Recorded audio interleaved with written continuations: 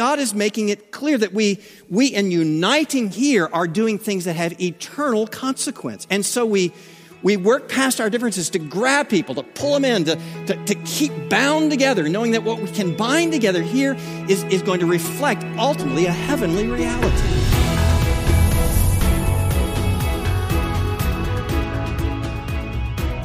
So glad you joined us for today's Unlimited Grace, the audio broadcast ministry of pastor and author Bryan Chapell. In today's episode, Pastor Bryan shares a lesson from Matthew 18. Dr. Chapell highlights the process that God has given us in His Word for dealing with conflict in a way that leads to reconciliation. You can find this lesson and many others when you visit unlimitedgrace.com. And while you're there, look for this wonderful resource from Dr. Chapell, Holiness by Grace. In this book, Pastor Bryan will guide you through reassuring scripture passages to discover how works and obedience are not a means of establishing or maintaining salvation, but a grateful response to God's mercy. Let's hear now from Dr. Bryan Chapell as he shares the lesson, Biblical Conflict.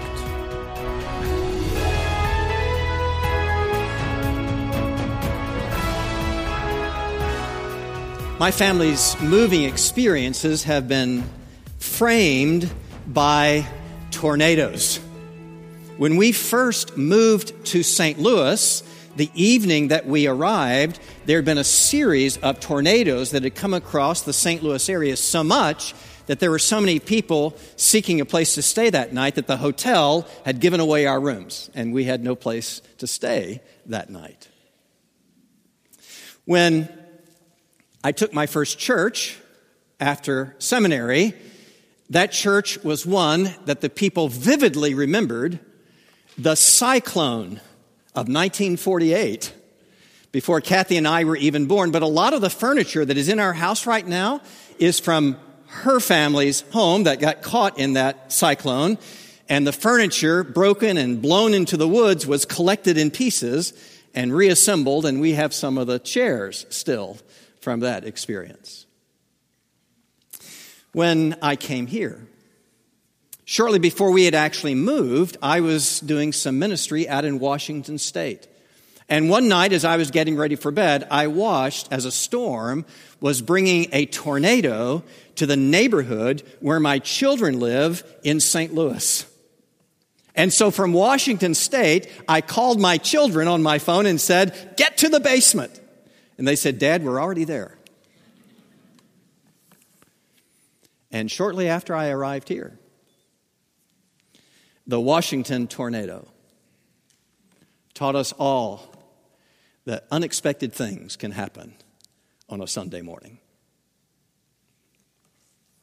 Not just the tornadoes of physical conditions, but tornadoes of the Spirit can also affect us. And we need to know that. And the reason is because when tornadoes come, as much as my experience has been shaped by them, I recognize that when it's the middle of the night and the sirens go off, my great temptation is just to turn over and go back to sleep. But knowing the damage that can come, I know something better is to be done. I recognize that when the tornadoes of the Spirit come to the church of God, we sometimes can say, "I just don't want to have to deal with that." And our temptation when conflict comes to the people of God is just to look the other way and not be concerned. But reality teaches us that conflict among God's people and in God's church can do great damage to us and to our witness. And for that reason, Jesus gives us solid instruction that we hope we will never need, but reality says we will. Because most churches like this one happen to be full of sinners, like me and like you. And sometimes we need some instruction. How do we handle things when things get tense between us? Because the reality is, most church wars happen when good people just don't know what to do. Jesus doesn't leave us there. He tells us what happens when there is tension between us. How do you have a process that handles biblical conflict? Jesus tells us. making us mindful from the beginning that our goal in this process is not retaliation, getting back at someone, not vindication, getting our due, but reconciliation, showing Christ in healed relationships. How does that process begin? Well, step one, one-on-one. Verse 15. If your brother sins against you, go and tell him his fault between you and him alone. If he listens to you, you have gained your brother. First step, I don't circulate, I don't inflate, I don't inflame. What's the first step? One-on-one, go talk to that person. Do you understand what happened? Do you have a clear picture? Do they have a clear picture? Can you settle it at the lowest level possible? Can you just go talk to that person? Recognizing that person, according to Scripture, is a brother, means the goal is to establish a renewed relationship. And because it's a family relationship, it may take a little time, a little patience, a little work, as families often do. This isn't mechanical. It isn't something automatic. It's something to be done with care of heart about. But what if it doesn't work? Step 2. Go in twos. Verse 16. But if he does not listen, take 1 or 2 others along with you, that every charge may be established by the evidence of 2 or 3 witnesses. We don't often like this. If I have to take somebody else with me, it gets messier. It gets bigger. I would rather just talk to my Sunday school class or my friends or my neighbors or my family or the choir. No, 1 or 2 others, because it's the ancient Jewish standard of fairness, that everything would be established with at least 1 or 2 other credible witnesses. And we're sometimes challenged by that, not just by having to grab witnesses, but by recognizing they not just question the person we think has got a fault, they may question our perspective too. My wife's family is a great advocate of jigsaw puzzles. All her family has done that. They love it. If you go to our house right now, you will see in our family room a table with jigsaw puzzle pieces on it. She is great at jigsaw puzzles. And I will tell you, even this week, when there was one of those puzzles where all pieces are the same color and look almost the same, I mean, she's that good. But even Kathy will get stumped sometimes, and I watch her go around to the other side of the table and look at it from a different direction to get another perspective, knowing that may be where the answer is. And sometimes the reason we don't want other people in the conversation is we don't want to be confused with the facts or other perspectives that may challenge our own perspective. But that is what Jesus says. Listen, go 1, lowest level. And next, not to other people, don't spread out. Take some people to confirm what you're thinking, what you're saying, what you feel happened. Go in 2s. What if that doesn't work? Step 3, verse 17. If he, the one at fault, refuses to listen to them, the witnesses in you, tell it to the church. And if he refuses to listen even to the church, let him be to you as a Gentile and a tax collector. So, final step, when it doesn't help to keep things at a low level, you take it to the church. Now, again, this is not meaning just talk to all your friends in the church. Just talk to the people who agree with you. Just go tell your Sunday school. No. Speak to those who represent the authority of the church. One of the vows that Paul just took called for us to respond to say, will we not only honor, but be willing to be in submission to the elders of the church? You may not know it, but there's an actual oversight committee of the eldership of this church, so that sometimes when people get at odds with one another or with the church, we have somebody to listen and talk and advise and work through things with. And even, I will tell you, as of this very day, the elders were active, trying to help people deal with issues sometimes between each other. And it's a good and it's a caring thing to do, because the goal is to help people find the unity that is expressing the reconciliation that God has brought to us from Jesus to the Father, and that being expressed in the way that we deal with one another. And sometimes we ask for the elders of the church to help us. Now, it can get really messy. Not any reason not to mention that to you. I mean, while we can talk about people being angry with each other and finding fault with each other, some of the ills that we have had to deal with, every church at times in this society has to deal with, are things that are serious, moral, or legal wrongdoing that Christians either have done to one another or suspect has been done to them.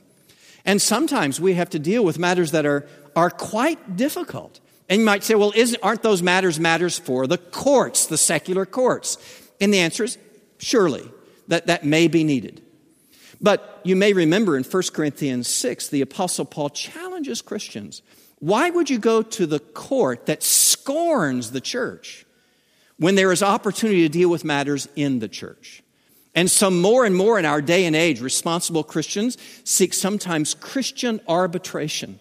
Those who are skilled at helping us work through things. Work with the church just to say, can the elders or the pastors help me in a serious conversation with someone that I feel has been responsible for something difficult? And on occasion, we may find matters that really do require the church to take a stand and say something someone has done is wrong, and actually bring charges against them that if they don't acknowledge what they have done is so wrong, cheating another family, abusing a child, immoral sin of some sort, we may actually say, you must recognize you're in great spiritual danger and advise you not to take the sacraments, to say, listen, you need to recognize that your fellowship in the church is not just something that's in jeopardy here, but your fellowship in heaven, if that's the way you're going to continue to act, what assurance can we give you that you're a child of God if you're going to keep doing that? Now, let me tell you something. No one likes talking about this until it is your reputation that has been smeared, or your child that has been abused, or your family that has been cheated, or your marriage that has been shattered, or your church has been scandalized by the immorality of leaders who say they represent you and represent the church and are yet doing awful things that everybody in the community knows about. Then we recognize and we call out, isn't somebody going to do something? Isn't there something to do? And Jesus is saying to protect his church, he has given us a process. You're listening to Unlimited Grace, the audio broadcast ministry of pastor and author Bryan Chapell. God instructs us in his word to be holy as he is holy. How can God expect us to be as holy as he is? Such a standard seems either to ignore our frailty or to impose certain failure. That is, until we understand how God views us. In this challenging yet heartwarming book, Holiness by Grace, Dr. Bryan Chapell illustrates the principles of grace, the practices of faith, and the motives of love in living a life of holiness. Pastor Bryan will guide you through reassuring scripture passages to discover how works and obedience are not a means of establishing or maintaining salvation, but a grateful response to God's mercy.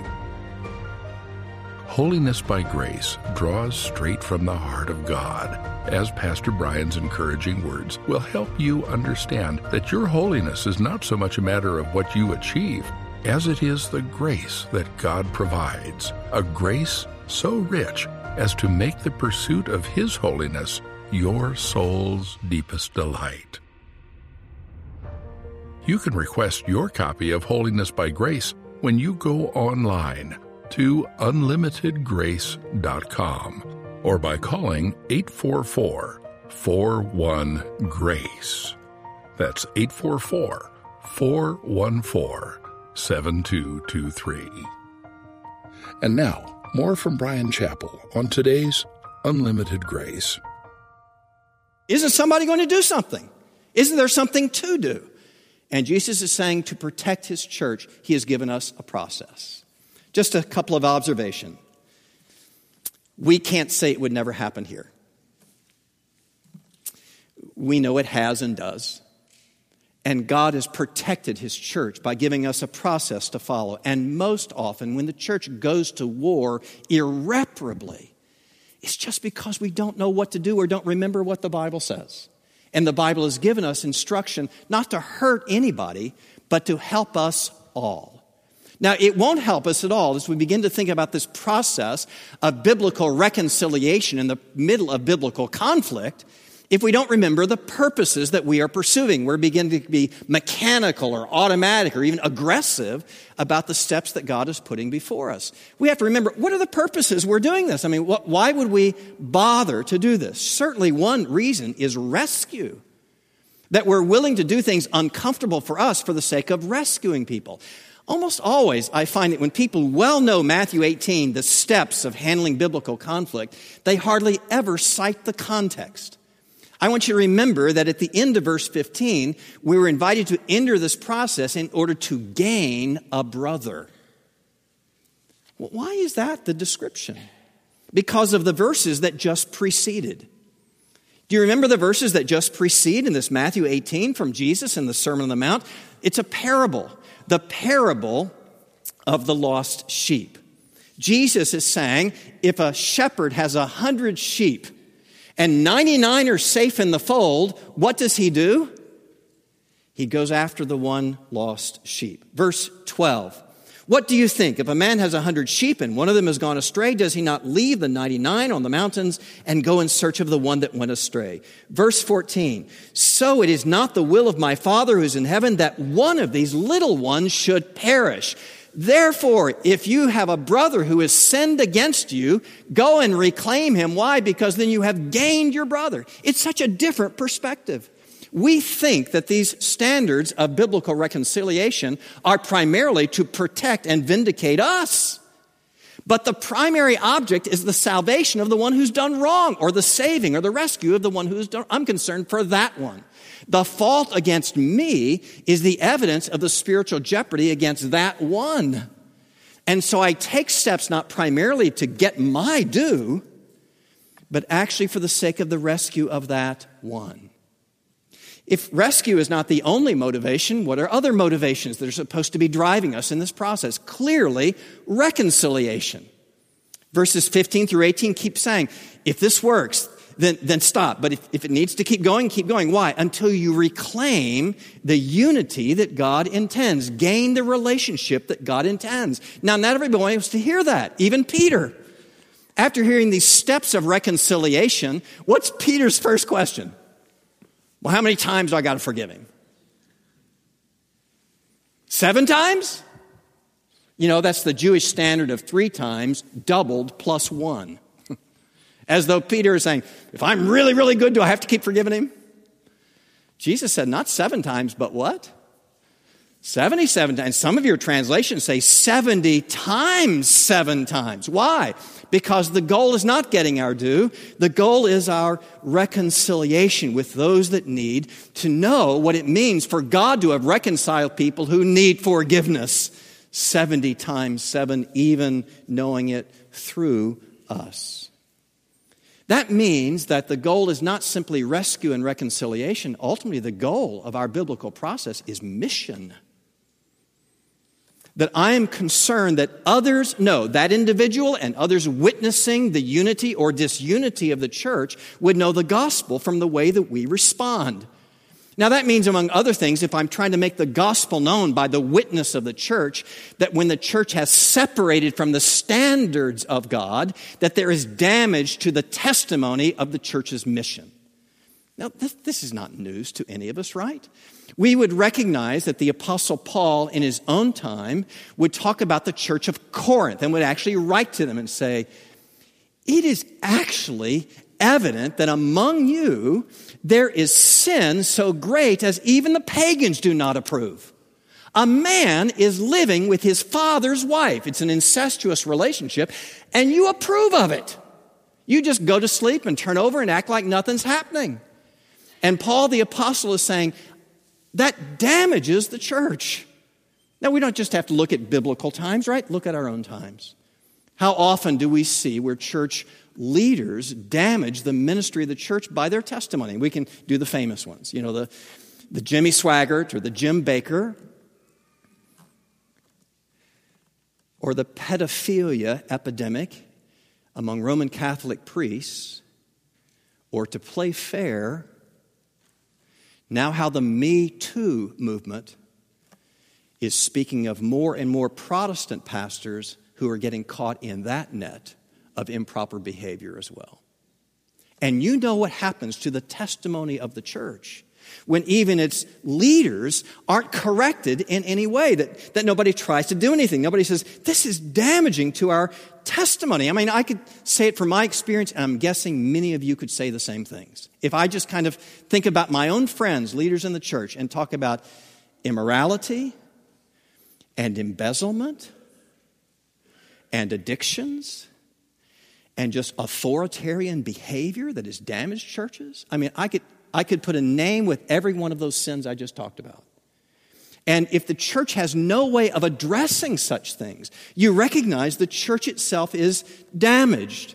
And it's damaged in its witness, but it's not just because they're being separated from the standards of God. Jesus here is making it clear that the separation that we have from one another can have eternal consequences. That's why we work so hard at unity. Verse 18 is really hard for us in today's culture, where Jesus says, truly I say to you. Why do you go through this process of reconciliation? Because truly I say to you, whatever you bind on earth shall be bound in heaven, and whatever you loose on earth will be loosed in heaven. Now, I don't think this is a statement of the infallible authority of the church. You know, that whatever we decide is right and wrong is just infallibly decided on earth for whatever God does in heaven. I don't think it says that. I think it's just a common sense picture that the gathered saints are a picture of the glorified saints. And the way that we gather across differences, healing relationships, keeping people close even when it seems undeserved, is a picture. What we enable one another to do, to live together in harmony and peace and witness here, is securing people for heaven itself. And God is making it clear that we in uniting here are doing things that have eternal consequence. And so we work past our differences to grab people, to pull them in, to keep bound together, knowing that what we can bind together here is going to reflect ultimately a heavenly reality. I'm not saying it's a good example, but what comes to mind for me is the example of those sailors at the end of World War II who were on the torpedoed USS Indianapolis. Remember the story? The ship goes down, hundreds are thrown into the sea, and then the sharks come. And their only safety was to bind one another closely together. Because if anyone would drift off, if anyone got on their own, the sharks would get them. And so what they would do in the water is they would bind one another as tightly and closely as they could, knowing that what they could bind together in the water would ultimately be those who were saved for the land. And I recognize, and you do, that those who are holding each other so closely, bind each other together for their mutual good, were probably some people who had argued with each other in the galley the day before. They were probably some people where an officer had been unkind to an enlisted man. There may have been people who had fistfights. There may have been people, but when they recognized how great was the danger, they held each other as close. They bound each other together. And we who recognize those sharks are the spiritual forces of Satan and this world who are after God's people and our children and generations to come, then we bind each other together, knowing that what we bind together on earth has eternal consequences.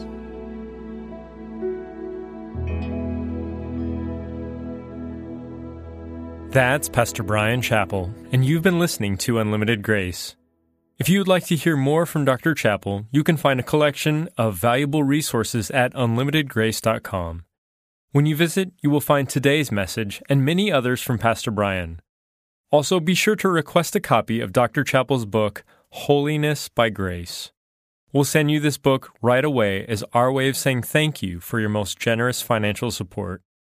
Once again, go to unlimitedgrace.com, or you can give by calling 844-41-GRACE.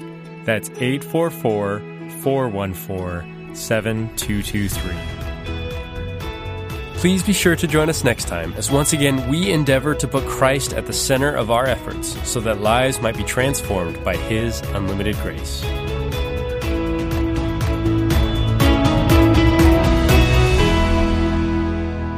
This ministry is brought to you by Unlimited Grace Media and continues to be made possible with your generous financial support.